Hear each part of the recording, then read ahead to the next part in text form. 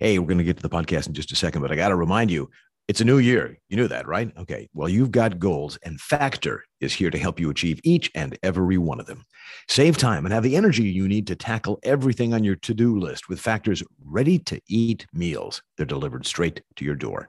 Get Factor and not only skip the trip to the grocery store, but skip the chopping and the prepping and the cleaning up too. Factor is fresh, never frozen. These meals are ready in just 2 minutes. So all you have to do is just heat and enjoy. No matter what your lifestyle, Factor has the meals to help you live it to the fullest with keto, calorie smart, vegan and veggie, and protein plus meals on the menu every week. Prepared by chefs and approved by dietitians, each meal has all of the ingredients you need to feel satisfied all day long. With 34 chef-prepared, dietitian-approved weekly options, there's always something new to try. Plus, you can round out your meal and replenish your snack supply with an assortment of more than 36 quick bites and smoothies and juices and more satisfying add-ons. Are you looking to cut back on takeout? Yeah, because it gets pricey. Well, get Factor instead. Not only is Factor cheaper than takeout, but meals are ready quicker than restaurant delivery. Just 2 minutes. Call those other guys. They're going to be there in 2 minutes. No, they're not. Eating vegan or veggie, it's a snap with Factor because each meal is prepared by chefs and approved by dietitians. So you know that your Factor meal has all the ingredients you want and nothing you don't. If you're looking to mix it up, you can add protein to select vegan and veggie meals each week as well. Get Factor and enjoy clean eating without the hassle. Simply choose your meals and enjoy fresh, flavor-packed meals delivered right to your door. Ready in, as I said, 2 minutes. So there's really no easier way to eat well.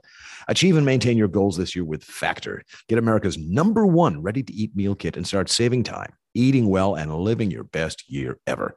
Head to factor75.com/ricochet60 and use the code ricochet60 to get, why? Well, 60% off your first box. That's right. That's code ricochet60 at factor75.com/ricochet60 to get 60% off your first box. And we thank Factor for sponsoring this, the Ricochet Podcast. And now, on with the show. I have a dream this nation will rise up and live out the true meaning of its creed. We hold these truths to be self-evident, that all men are created equal. For what purpose does the gentleman from Kentucky rise? I rise on behalf of the Republican Party to nominate Kevin McCarthy for Speaker of the 118th Congress. I've said it before and I'll say it again. Democracy simply doesn't work. Mr. Gorbachev, tear down this wall. It's the Ricochet Podcast with Peter Robinson and Charles C.W. Cook sitting in for Rob Long. I'm James Lilacs, so let's have ourselves a podcast. I can hear you! Welcome, everybody. It's the Ricochet Podcast, episode number 623. I'm James Lilacs, walking around in my deserted newsroom like Charles Foster Kane in the last reel of that movie. And I'm joined by Charlie C.W. Cook, as Kane's wife would have called him, and Peter Robinson in the non-dystopian portion of California. Welcome, gentlemen, and Happy New Year, this being our first gathering of the annum. Happy New Year. Happy New Year. Yes. Well, we will. Rob is off somewhere. For all I know, he's gathering vanilla extract in Madagascar, and he may dip in, he may not. But here we are. So that's serious. I saw in some thread somewhere that he is actually headed to Madagascar. Mm-hmm. I read that correctly. Mm-hmm. Well, right. When that boy gets back, he's going to have some explaining to do, even more than usual. So apparently the internet is a bit dotty where he is. But here we are. And since it's a new year, let's make a new resolution, break all of the tradition, and turn this into sports talk, hot rock and sports talk. Not really. There is sort of a cultural conversation going on about the NFL because there was that horrible moment, not a horrible hit. I mean, we've all seen hits that made you go, "Ew!" That wasn't one of those. But Darman Hamlin stood up and fell down. And there was just an awful moment on the field where everybody was waiting. I've never seen anything like it. And there was also a moment that in some ways was remarkable to see the team members kneel and pray. A reminder that this is an America that still exists, that is right there in front of us. And there it was. And the game was canceled. And it might be, the game was suspended, it might be outright canceled, and there's implications for that. But a lot of people are saying, okay, what does this say about America? Why, I remember in my youth, I was watching a hockey game, and a man was decapitated. And they brought out the Zamboni and cleaned it up and continued to play. Are we weaker for this? Whoa. I don't. That is a true story? No, of course not. No, but I mean, there have been people who have suffered extreme injuries, cardiac events, and the rest of it, and they continued to play. I don't think things happen. Things do happen in the hockey rink in Minnesota, I've been told. Right, they do. So is this a sign that we become more safety conscious, more wimpy or something like that? Or is it just actually pointing to the severity of the incident and frankly, noting that the steam had been taken out of all of them? And I don't think it's unreasonable for them in their grief to not want to continue to play. So Charlie Cook, what do you say? One of the fascinating things about Charlie is that he was raised in a very traditional English manner, and he has now become extremely American and a great sports fan. I will come in a moment to a piece he just wrote. But Charlie, what about this incident? Well, I think it will suggest that we have moved further towards the safetiest side of the aisle if we draw broad conclusions from this where they don't belong. So the fact that the players didn't want to play the game is understandable. There is, in all of football's long history, only one other incident equivalent to this, worse than this, happily it turned out, in which in 1971, a player for the Detroit Lions had a heart attack and died. The game was finished, but there were only 62 seconds left on the clock, which was not the case on Monday's game.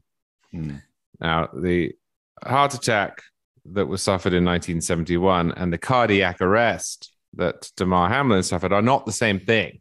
It's important to distinguish between that. We can do that in a minute. But on the question, I think if we were to draw from this that other games should be cancelled, that the season should be cancelled, or even that this in some way implies that the NFL isn't doing enough to protect the lives and safety and health of its players, then yes, we should come down hard on those who are making such arguments, because this was a freak occurrence. Right. There's never been a cardiac arrest before in the NFL. And it, by all accounts, seems to have been an incident called commotio cordis, which, to simplify it, happens when a person is hit very hard on the outside of their body next to the heart at the exact wrong moment with sufficient velocity to stop the heart. There's a 20 millisecond window, apparently, in every heart cycle, in which if you are hit in exactly the wrong place, you can drop dead. And that seems to be what happened. The chances of it happening again are tiny. The number of times it happens in America every year is about 15. It's never happened before. It probably will never happen again. And I think as such, it would be a huge mistake to draw conclusions. But I don't take from them stopping the game as they did that we've entered some sort of new, wussy era. But Charlie, isn't it also important to note, you raised the question of whether the NFL is doing enough to take care of its players. You know more about this than I do, but the players are represented by a union. The union insists on certain kinds of medical. But what we saw with our own eyes is that both sides of that field were lined with medical professionals. People ran out to the field immediately, and they had paddles and this and that, and an ambulance came. I mean, if you're going to have a freak cardiac arrest, the safest place to do it in the world is on the field during an NFL football game. I'll take a note of that. Yes, please do. But I mean, the suggestion that this game is too violent and too dangerous, that's a separate argument. But the suggestion that this incident proves anything of that nature is ridiculous on the face of it, isn't it? Yes, it is. There is nowhere, potentially in the entire world, that Damar Hamlin could have been where he would have received better care, because he collapsed a few feet away from a whole bunch of trained professionals, a whole bunch of AED equipment, and other defibrillating equipment, and was then rushed to what I learned this week happens to be one of the premier cardiological units in Cincinnati Hospital in the world. So he was fortunate. I asked the question on my own podcast yesterday of a cardiologist I had on as a guest, what would have happened if this had been an amateur player playing in a field that was more remote? And the answer is he'd have died. One of the things that was notable about this, and well, not notable in the fact that it was kind of boring, was when they went back to the studio, none of the people in the studio really had anything to say. And they said it over and over again. They were unhappy, they were sad, they were hopeful, they were prayers, tears, etc. But they kept going back to them, and they had nothing to say until people eventually turned them off. That isn't always the case with some people in sports. Some people with sports have a remarkable facility with the language, which brings us to a piece that Charlie wrote about Coach Leach. Charlie, tell us exactly who this man was and why he was so special and deserved the remarkably wonderful piece that you wrote. Well, thank you. Mike Leach, Coach Leach, was a college football coach who coached various teams for 21 seasons as head coach. And he had a winning record. He developed the air raid offense approach of playing, which essentially eschews the huddle and a large playbook in favor of mostly passing game executed quickly and in a muscular fashion. But the reason he was much beloved across the sport was that he was a maverick. He'd have liked to have thought a pirate. He did not take the usual trajectory into college football head coachdom. He actually trained to be a lawyer at Pepperdine and then decided he probably didn't want to do that. So he went and got a master's degree in sports science and then worked his way up through the ranks at various college football teams. And that different entry was reflected in really an eccentric way of seeing the world. His interviews were legendary. He would digress, given half a chance, into almost any topic you could think of, be it pirates or Jackson Pollock or Geronimo, or a topic he really dug into toward the end of his life. He died, unfortunately, at 61. He was far too young. The perils of a traditional wedding. There are some great accounts of him being in the tape room or the training facility and the players trying desperately not to say anything that could possibly take him off topic, because they knew that if they mentioned the weather or Michelle Obama or cars or gravity, that he would digress for hours. But of course, we didn't get to see that. We did get to see it on TV, where he would muse aloud about which of the mascots in the Pac-12 would prevail in a fight to the death, or he would answer a question about his receiver's total inability to catch the ball during a given game with a meditation on what might happen if they forgot how to catch the ball over a sustained period of time, and thus evolution kicked in and they lost the ability to use their arms and ended up looking like T-Rexes in the middle of Mississippi. This was a guy who broke the mold in a way that was salutary, because sports interviews are so dull and formulaic. Yes. Unless Mike Leach is on the other end of the microphone, or I should unfortunately say was on the other end of the microphone. And it's worth saying, in my opinion, at least, I'll trot this out and see what you make of it, Charlie and James. I live in the middle of Silicon Valley, where we're used to hearing the word innovation so often that we don't even really hear it anymore. Innovation, disruption. But the notion that football, a game that is a century old, could be rethought, that there was something that someone could see in the game, develop a new strategy at this late date, and yet Leach did it. The notion of the pass, of passing almost exclusively, of skipping the huddle, of what now has become reduced to the kind of trite phrase, the hurry up offense. But when he was developing this a decade and a half ago, it was really something new in the game. As far as I can tell, this man who every time he opened his mouth seemed like an entertaining fool was in fact the most insightful coach, the coach who brought the newest insights, the freshest strategy to the game since Bill Walsh. He was actually a remarkable figure in the history of the game. Will you buy that, Charlie, James? Oh, I certainly think he was. I think it is paradoxical that he managed to change the game while considering it to be almost too simple to talk about. Yes, exactly. I mean, one of my favorite parts of researching this piece was learning from former players of his that he would baffle and in some cases annoy them by answering their questions with the sort of insight you would expect from a 7-year-old. So he would be asked by a wide receiver, well, what can I do to improve my catch rate?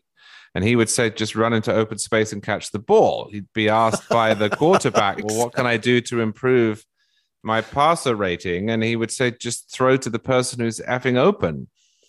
And then he would talk about something else. And in a sense, that is disruption, to use the phrase that you did, is recognizing that perhaps the whole thing's become overcomplicated. Right. Maybe it is a game after all. Anyway, just brilliant, just wonderful. To me, this is what I just love, seeing someone come along to something that we all thought we understood and turning it upside down. And Mike Leach was one of the men who did that. I think that's exactly right. And was funny into the bargain. There's always something new to be found in the game. That's the extraordinary thing about it. I mean, I'm biting all of my cuticles to the quick over the Vikings this weekend, because we have to find out whether or not this really is the extraordinary, scrappy team that we thought it was, or complete fraud, an utter charade. The whole season that we've stumbled into this record that we have by a series of things that have nothing to do with talent or skill or the esprit de corps, but it just happened this way, and it's going to be undone, and we're going to end in ignominy and misery as we always have. We'll see. All I know is that if Viking fans are screaming on Monday, I might want to tune that out with some good headphones. The new year, it is here. It's already days old. Have you made any big changes, small changes? Are you just settling back into a consistent routine? Well, chances are you could use some audio accompaniment on your journey, right? It's always nice to have tunes to accompany and you're doing whatever in the day. I know for me, for example, sometimes it isn't tunes. It's the show I listen to when I hit the treadmill. Treadmills are boring, but it's nice to watch an old show. Judge Judy, Columbo. And I need good sound for that, because the gym's got this thumping music I want to listen to. And that's why I'm so happy I've got my Raycons. A good pair of wireless earbuds is indispensable in 2023. For premium audio at the perfect price point, you got to go with Raycon. Raycon's everyday earbuds, they look, they feel, and they sound better than ever. With optimized gel tips for the perfect in-ear fit, these earbuds are so comfortable, and they will not budge. Trust me on this one. It's not just the treadmill I do. It's some other hopping around and, lifting heavy things and putting them down. A lot of rock and roll, and they never fall out. No. And what's more, I don't have to worry about them going dead in the middle of a workout either, because Raycons give you 8 hours of playtime and a 32-hour battery life. Raycons are priced just right. You get the quality audio at half the price of the other premium audio brands. It's no wonder that Raycon's everyday earbuds have over 50,000 5-star reviews. So what I like is the fact that you can customize the sound profile. So, for example, if I'm walking around the street and I want to hear some noises around me, I can figure that out. If I want to immerse myself in something, it can do that too.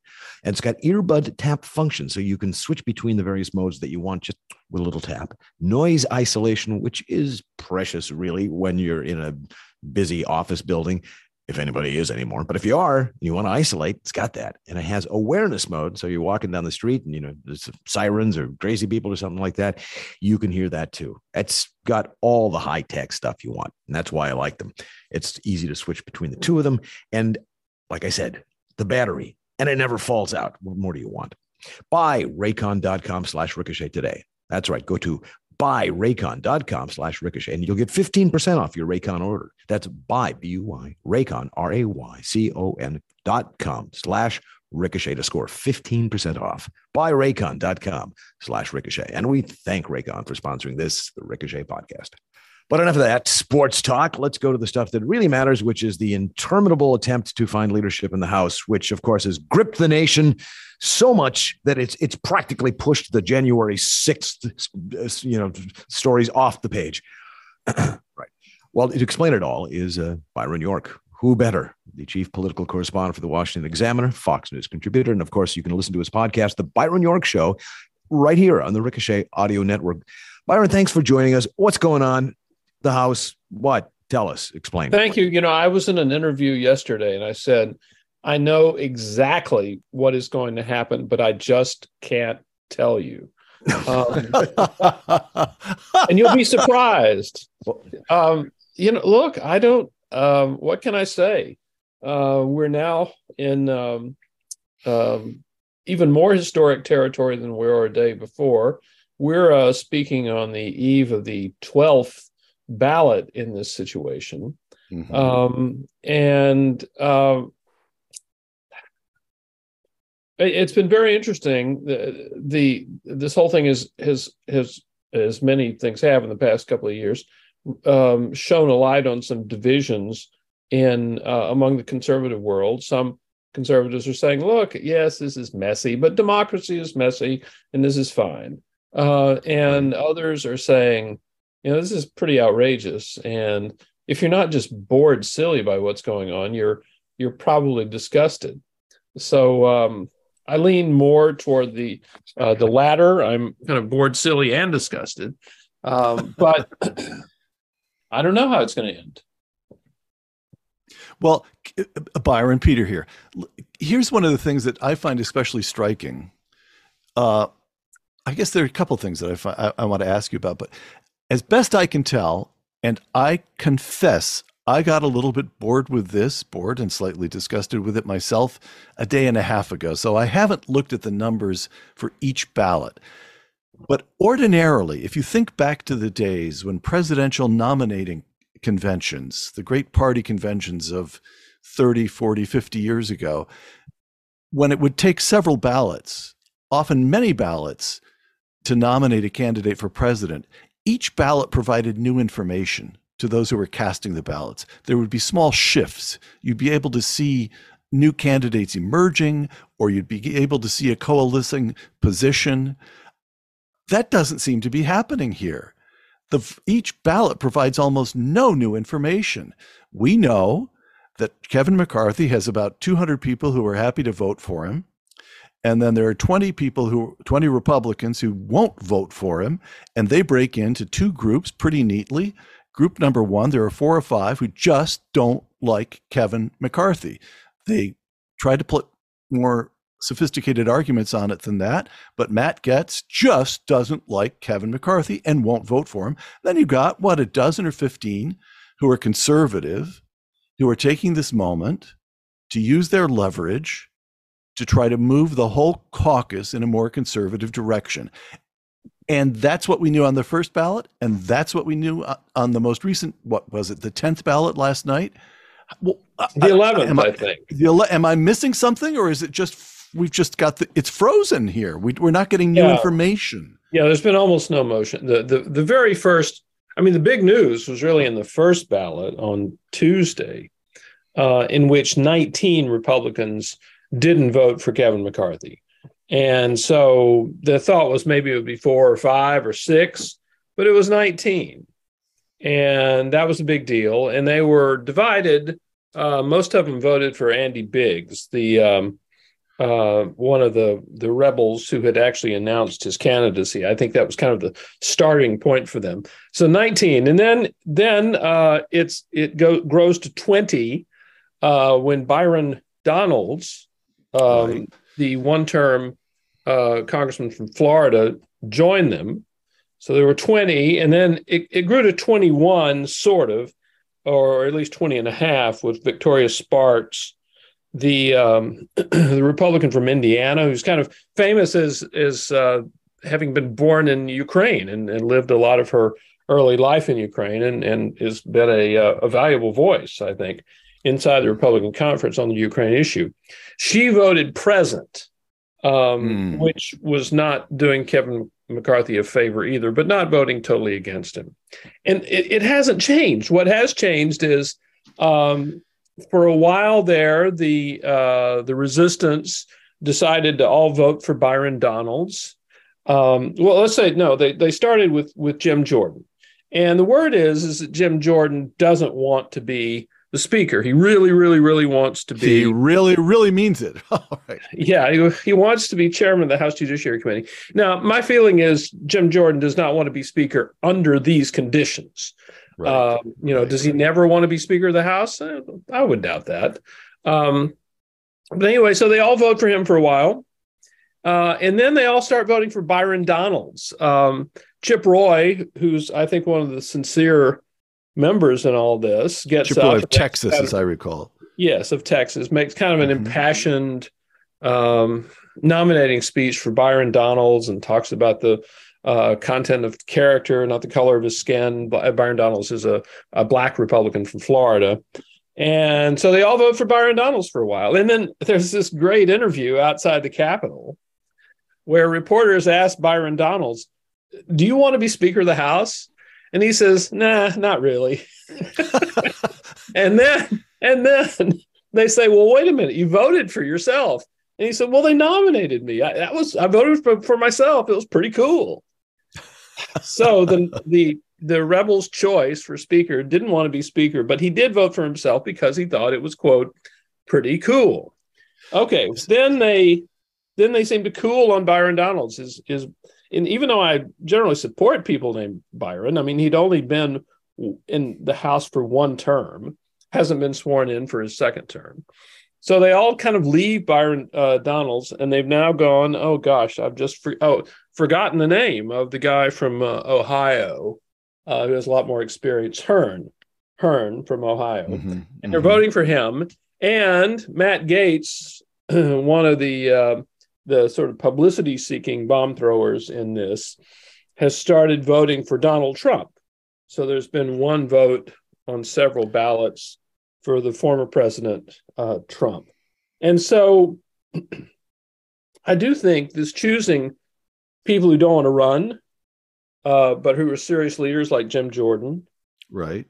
People who don't really want it, but are kind of flattered by the attention, like Byron Donalds, or just off-the-wall choice like Donald Trump. I just think it indicates a lack of seriousness. Right. So, and also here's the argument as I understand it. Again, correct the premise here, Byron, if I'm mistaken. But the argument runs as follows. And as far as I can tell, it's a pretty good argument. Look, we all know that Kevin McCarthy is not a policy wizard. We know that. We know he's not one of the most diehard conservatives, but at the same time, he's an extremely good politician. He's gotten himself reelected from California at a time when one seat after another fell to the Democrats. He's liked by everybody. Nobody has, aside from Matt Gaetz, nobody seems to have anything personal against him. He's a very skillful fundraiser. And this is just fine. Make Kevin speaker. He'll run the thing for the next 2 years. All we can get done is blocking Joe Biden anyway. Kevin will be willing to fly around the country, stay in one Marriott after another to get fundraising events to get ready for the next election, which is the one where we hope will produce results that will enable us to get something done. And in the meantime, precisely because Kevin isn't actually all that interested in policy, Jordan can operate at judiciary. Gallagher can get something done with this new select committee on China. The guys who really care about policy, Kevin will give them plenty of latitude to operate. What's wrong with that deal?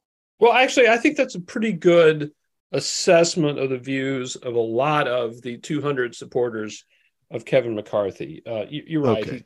He's not a visionary. He's a really good, he's a very organized guy.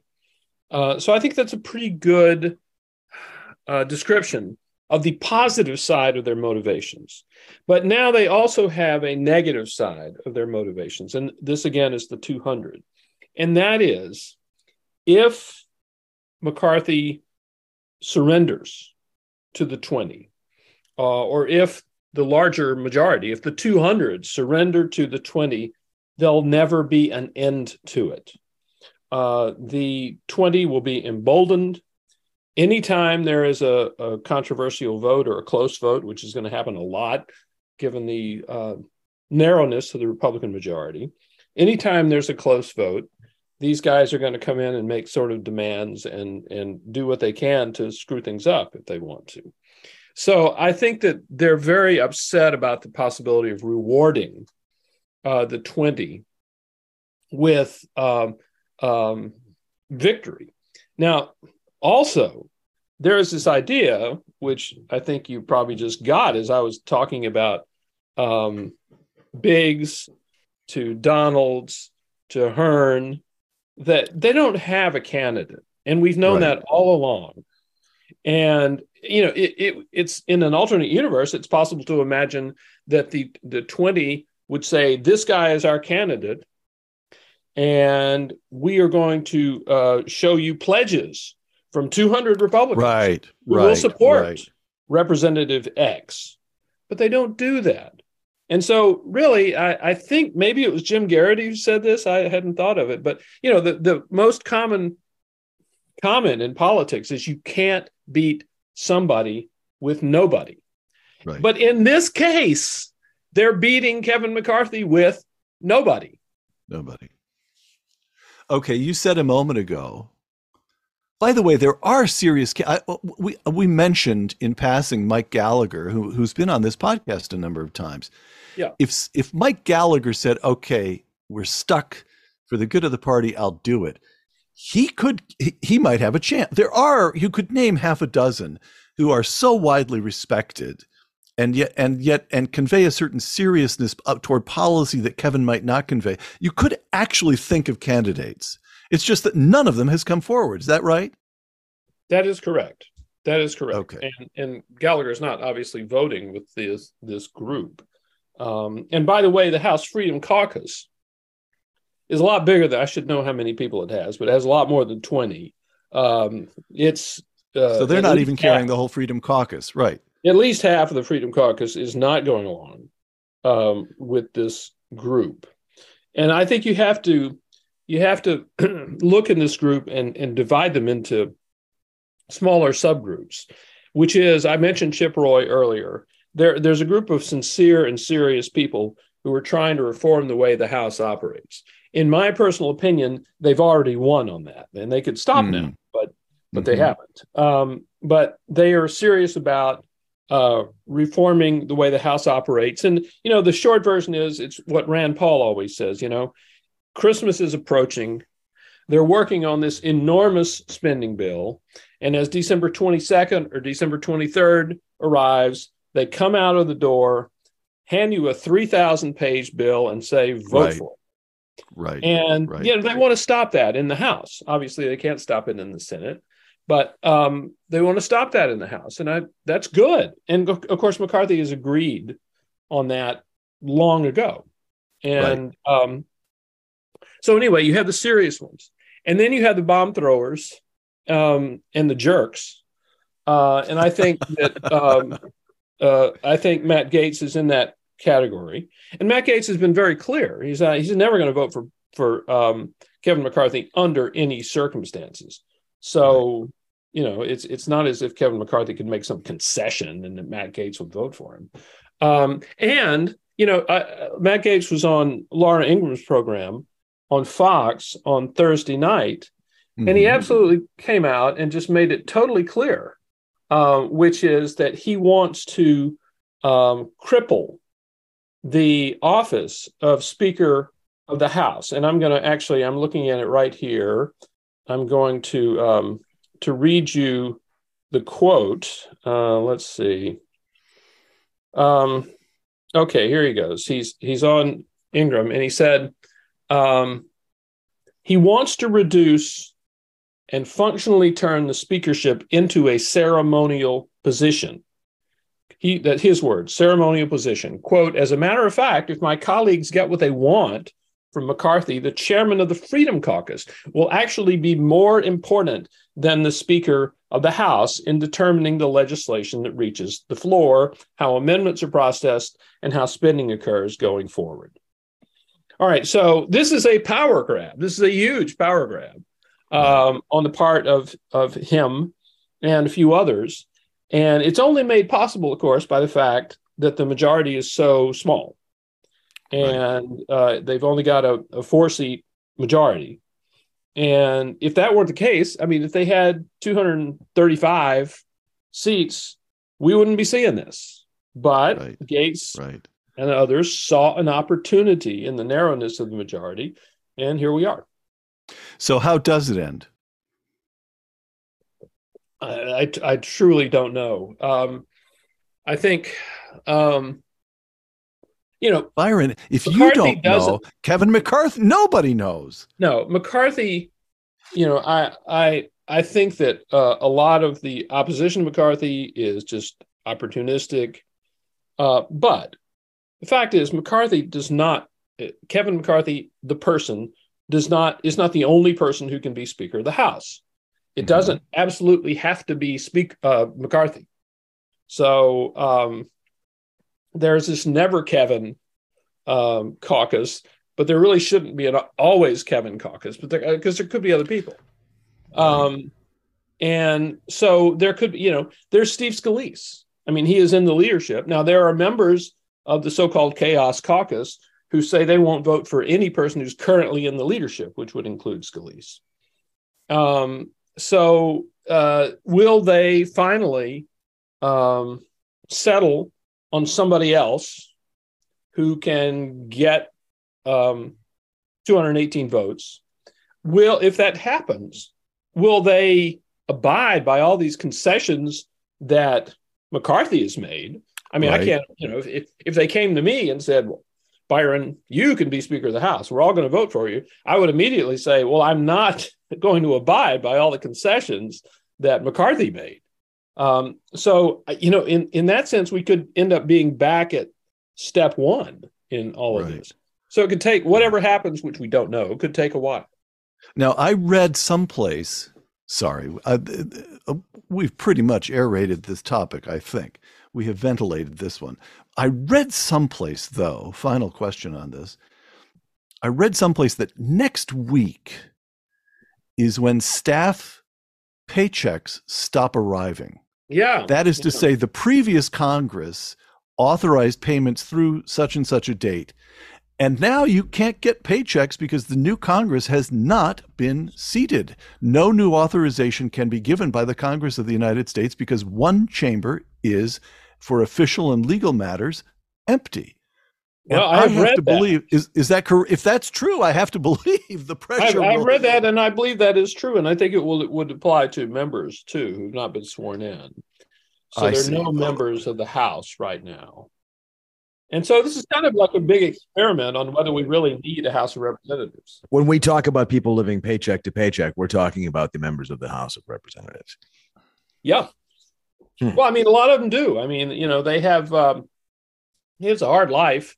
Especially the ones who live on the West Coast, but any of them who live, a good distance from Washington, D.C., it's really a very, very stressful, difficult life, which they like to do, but it's not easy and not cheap. And the pay is about $175,000 a year, yes, which is well above the average for an American household, and yet you'd have to say that some of these people are more talented than average, perhaps, and might have other career options. And for sure, if my friends in Congress are any indication, many of them are married to spouses who say, tell me again why we're doing this once or twice every week. And tell me again why we're doing this. I imagine that spouse's question would acquire a certain urgency if the paycheck dried up altogether. So next week could get interesting. It could, and I do think that members of the 200 are. I talked about how angry they were getting, about rewarding the rebels. I think a number of them are also pretty depressed because they were going to be in the majority, Right. and now Republicans have screwed it up so much. I'd add one more thing. If you remember this giant spending bill, the $1.7 trillion omnibus bill that was passed on December 23rd, the Senate passed it, and McCarthy at the time was begging Mitch McConnell, don't pass the bill.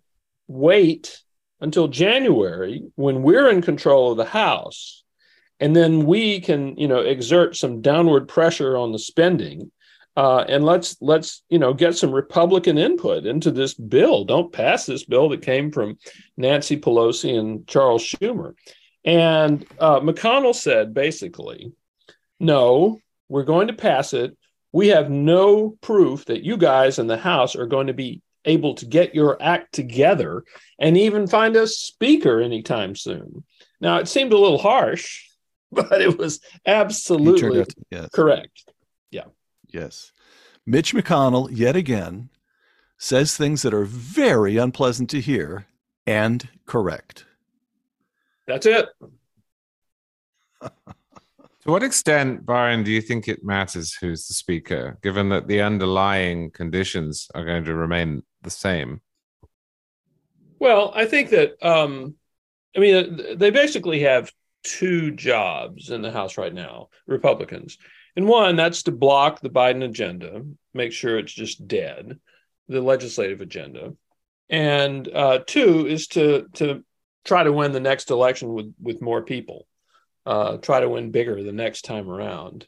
And, McCarthy is perfectly capable of doing the first, and as well, probably capable of doing the second. He did an excellent job in 2020 when it was thought that Democrats were going to pick up quite a few seats. And in fact, Republicans picked up seats. So that was viewed as a real accomplishment from Kevin McCarthy. So how can they do this going forward? They have zero majority. They're not going to make anything law. They just have to stop everything that Biden can do, which I think all Republicans would say, yes, that's fine. Mm-hmm. Now, could anybody do that? Almost any sincere, reasonably competent person could probably do that, do the first part. The second part about campaigning and organizing and moving money around and, running 435 House races, it's not all that easy. And McCarthy's actually pretty good at that.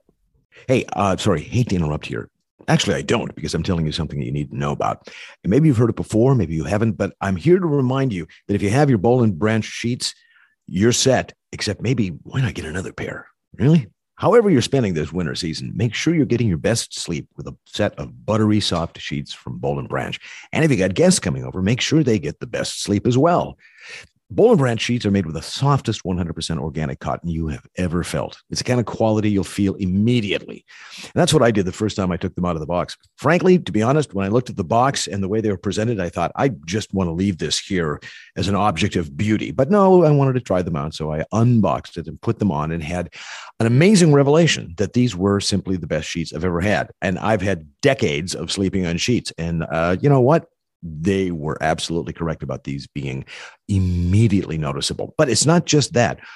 They're great to start, and they just get better. They just get better.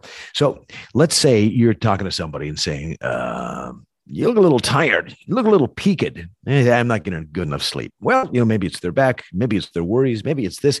But you might want to say, perhaps it could be that you're sleeping on something that is, compared to Boll and Branch, like rolling around on steel wool. Because frankly, if your friend knows that they have the best sheets possible, your friend is going to thank you forever, ever. Now, one of the things that you love about it, of course, is that the more you wash it, the better they get. It's not like those jeans where you keep washing them and they hit a really good comfort point and then they fall apart. No, I have been washing these things for years and they get better and better and softer and more, just more sleep-inducing every single time. The signature hemp sheets from Boll & Branch, they're bestsellers for a reason, because they use the highest quality threads on earth, and they're made from a slow-grown organic cotton for a superior softness and a better night's sleep. As I said, they feel buttery to the touch, and they're super breathable, so they're perfect for both cooler and for the warmer months. Loved by millions of sleepers, and so luxurious, why they're loved by count them, 3 U.S. presidents, over 10,000 raving reviews, and me, of course, for years telling you about these things from the bottom of my heart, because they're the best. Boll & Branch signature sheets come with 10 versatile colors in all sizes, from twin up to California king. And they're designed to feel incredible for all sleepers. Made without toxins, free from pesticides, formaldehyde, other harsh chemicals. Boll & Branch sheets fit the deepest of mattresses, too. And I got one of those. So, and they're labeled with top and bottom tags, so you don't have that thing where you're always pulling it around and trying to figure out which end goes which. Every detail of these things are thought out and perfect. Best of all, Boll & Branch gives you a 30-night risk-free guarantee with free shipping and returns on all U.S. orders. Make the most of bedtime with Boll & Branch sheets. Get 15% off your first set of sheets when you use the promo code Ricochet at bollandbranch.com. Bollandbranch.com, promo code Ricochet. And we thank them for sponsoring this, the Ricochet podcast.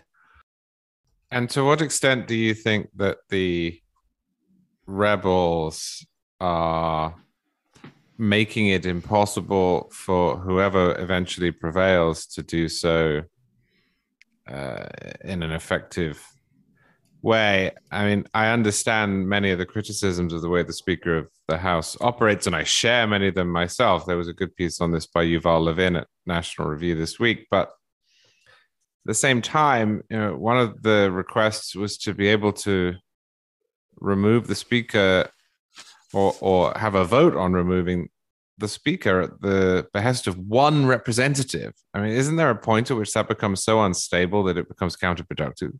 Well, that's a really interesting thing. That's the so-called motion to vacate the chair. And it would, under the requests or the demands of the rebels, they would allow one individual lawmaker to actually set in motion the process to remove the Speaker. Now, that seems outrageous, but it was actually the way the House operated until Pelosi's second go-around in 2018. The reason I think it was in the rules that way was it was never used. It was used once in 1910 when Joe Cannon, the tyrannical Joe Cannon, was the Speaker. And it was used to, I don't think it deposed him, but it did knock him down a few notches. And then it was not used again until 2015 when Representative Mark Meadows filed a motion to vacate the chair against John Boehner, which did not directly result to him his leaving, but it was one of the factors that led to Boehner just finally chucking it all and leaving. And then I think when people saw the Meadows thing and the whole mess that transpired with the motion to vacate the chair in 2015, and this was all Republicans, or what do you want to call them, Tea Party Republicans. It's obviously pre-Trump. I think there was this feeling that, we should probably require more people to be on board to have a motion to vacate the chair. And so under Pelosi, it was a much larger number. And with the McCarthy negotiations, McCarthy demanded that it be 5 people. We've already got 5 people right now who would do something like that. There's no functional difference between 5 and 1. There's a difference between 120 and 1, but not 5 and 1. So I think McCarthy has actually agreed to the one-person motion to vacate the chair. And, somebody's going to do it. We saw it in 2015. We hadn't seen it for a century before that. But somebody's going to do it. There it is. Byron, unfortunately, the clock has filed a motion to vacate the guest. So we have to say goodbye. But we have to tell everybody, of course, that the Byron York Show can be found at the Ricochet Audio Network. And we'll see it in the Examiner and Fox and the rest of it. And we'll have you back here perhaps when this is all sorted out. and you can tell us exactly again what happened. I know more than I did before. For some reason, listening to a guy who's there and understands it is more instructive than following random people on Twitter. So thank you for joining us today, and we'll talk to you again soon. Thank you all. Byron, I'm keeping an eye on you, and if you ever stumble, I'll let you know. But for now, you remain what you have been for some years now, which is the best political reporter in the country. Thanks for joining us. Thank you so much. Always appreciate it. Peter keeping his eye on Byron. Sounds like one of those tech overlords is always watching what you do, right? You know, a few decades ago, private citizens used to be, well, what's the word? Private, right? What's changed? The internet. The internet changed. Think about everything that you have browsed or searched for or watched or tweeted. Now imagine all of that data being crawled through and collected and aggregated by third parties into a permanent public record, your record. Remember when they used to scare you in grade school about this will go in your permanent record and you laughed? Ha! Having your private life exposed for others to see was, you know, celebrities had to worry about that in the old days. Not us, but we do. Because in an era where everyone's online, everyone is a public figure. To keep our data private when we go online, we here turn to ExpressVPN. Did you know that there are hundreds of data brokers out there whose sole business is to buy and sell your data? The worst part is they don't even have to tell you who they're selling it to or even get your consent. One of those data points, it's your IP address. Data harvesters use your IP to uniquely identify you and your location. But with ExpressVPN, your connection gets routed through an encrypted server and your IP address is masked. Every time you turn on ExpressVPN, you're given a random IP address shared by other ExpressVPN customers. And that makes it more difficult for third parties to identify you and harvest your data. The best part is how easy ExpressVPN is to use. No matter what device you're on, or your phone, or your laptop, even your smart TV, all you have to do is just tap one button to get protected. So if you're like us, if you're like me, you believe your data is your business, secure yourself with the #1 rated VPN on the market. Visit expressvpn.com/ricochet and get 3 extra months for free. That's great. 3 extra months for free at expressvpn.com/ricochet. Go to expressvpn.com/ricochet to learn more. And we thank them for sponsoring this, the Ricochet Podcast. And by the way, the podcast is not all that we are. Ricochet is so much more. You know, there's a website where people chat and talk and do all kinds of things. There's the member feed part of the website, which is where the communities form in ways that may not be, noticeable on the front page. It's a great place, but it's also a vehicle for getting people together in real life. You know, you're on the internet, you don't know who these people are, but our little corner of the web has real people who, well, they actually get out of the house sometimes. That's true. That's right. Real people in real, actual physical locations. I know it sounds revolutionary at this point in history, but yeah, it's what we do. When you join Ricochet, you have an invitation to some of our exclusive member-only meetups. It's particularly fun. I was in New York last year, and as I mentioned before, I met all kinds of people, got COVID, and I do it again in a second, even with the COVID. But are you worried about that these days? Nah. So you can maybe think about Sarasota, Florida, January 14th. Susan Quinn's got something lined up. Quiet Pie, a reservation set apart in Vacaville, California on January 28th. John Gabriel. Oh my gosh, John Gabriel is descending from the heavens to having one of these things. Well, Phoenix meetup in March. That'll be great. We're talking about Twin Cities meetup. I'm going to be there. Fresh Fish. He's thinking about that. Anyway, go to ricochet.com and take a look at all of the list of the future meetups. And here's the thing. Even if none of these is around you and you don't want to pop for the airfare, put out the invitation, the clarion call yourself, because Ricochet members will come to you. And that does sort of kind of sound like a threat. I know, but don't worry. They're nice people. They'll probably bring a hot dish. If you want to meet up, say so and see who comes to your door or your bar or your place, and new friends. You'll make them for a lifetime. Anyway, do that and join Ricochet while you're at it. Before we go, a couple of things. Peter, Pope Benedict had his internment.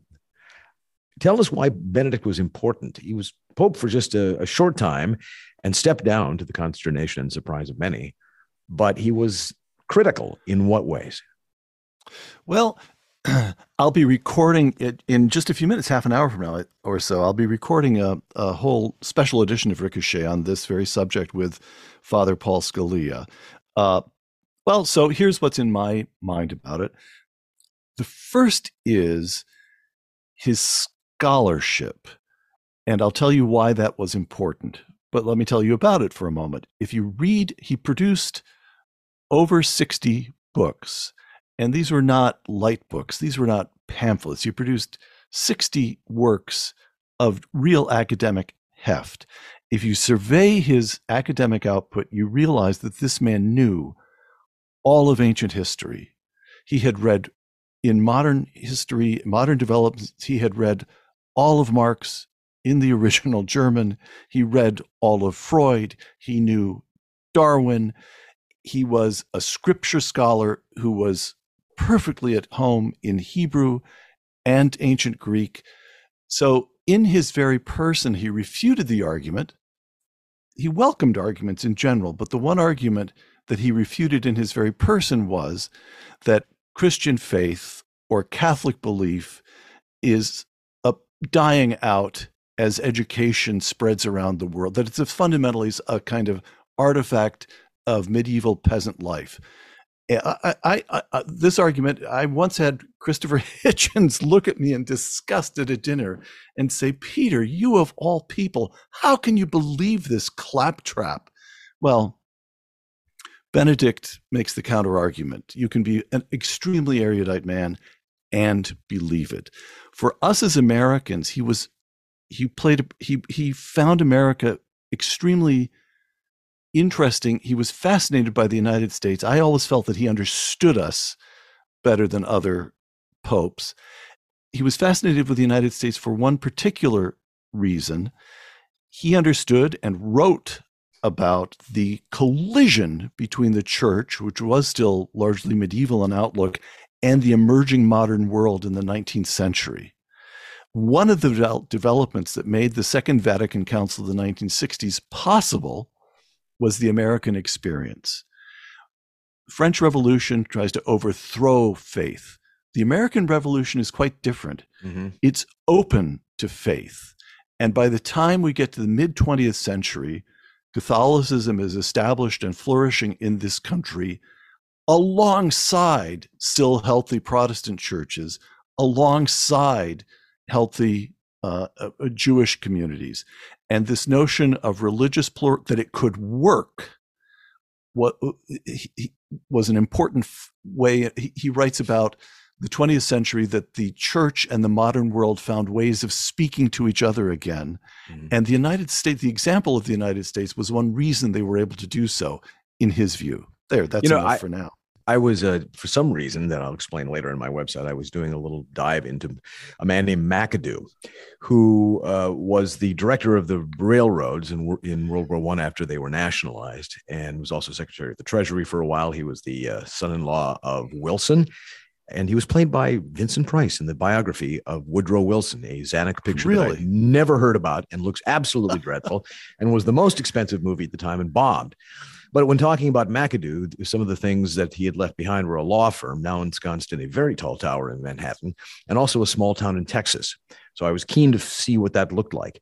So I found on Google Street View, McAdoo, Texas. It's one of those very small little towns, so insignificant that the Google streetcars have not been back since 2007. So for all I know, it's been scoured by fire and no longer stands at all. But in 2007, it was a smattering of houses and 4 streets and 2 churches. Baptist church and a Methodist church on either side of the street. And there weren't, as far as I could tell, pocked walls where people had been firing bullets and mortars at each other across that road. No, they coexisted in that pluralistic America that you talk about, that Benedict recognized, which is a great thing. Hey, one of 2 things could happen. We could either go to Charlie right now and reduce him to a cultural stereotype by asking him about the Prince's new book and Meghan and the rest of it, or we could leave that for one of his podcasts where I'm sure he's keen to tell you all about it. Or I really don't want Charlie's podcast to flourish. I want this I want him to come crawling to us week after week saying, is Rob out of town? Is Rob in Madagascar? Could I please come guest host for? That's what I want, James. All right. I have a minute. 1 minute. Prince Harry has written a book. Charlie, go. Well, the great advantage of me answering this question within your 1 minute window on this podcast, rather than reserving it to the 45 or 50 minutes that I use on my own podcast, is that the length of my primal scream can be that much shorter. He shouldn't have written this book. And in another era, he'd have either been offed by the king or sent to the front somewhere to have his head lopped off by a cannonball. Mm-hmm. He's a terrible person, and he is making worse and worse decisions. Is he just a foolish young man? Is he just a foolish young man, or is he if actually? He is, Peter, is he undermining the institution? Well, I think is he doing real serious damage? No, he's probably not doing serious damage. He's certainly undermining it to some extent. Is he a silly young man? Well, the reason that this is a little bit odd is that he's regressed. Mm-hmm. Most people that you read about, they spend their time as a silly young man and then they grow up. But Prince Harry seems to have gone the other way. He was, by all accounts, brave and responsible when he was fighting in Afghanistan. And then he came back and he's become a joke. That's normally not the way around these things happen. Well, you can actually, there's something sad about it almost, isn't there? There is. There's something very pathetic about it, and I don't care at all. And the extent to which these people occupy the popular culture is annoying to me. But then again, it's not like anybody's got my head strapped down like Malcolm McDowell and Clockwork Orange, forcing me to examine them and look at them and watch their antics. I see them come, I turn the other way. You, on the other hand, dear listener, should go directly to Boll & Branch, to ExpressVPN, to Raycon, and Factor 75. Lots of great products there who have been advertising on this show, and we thank them for that. And, every one of those products will make your life better, more comfortable. There we have it. Charles, thank you. Maybe Rob next time, maybe not. Peter, best wishes to California, and we'll see all of you in the comments at Ricochet 4.0. Next week, boys. Ricochet. Join the conversation.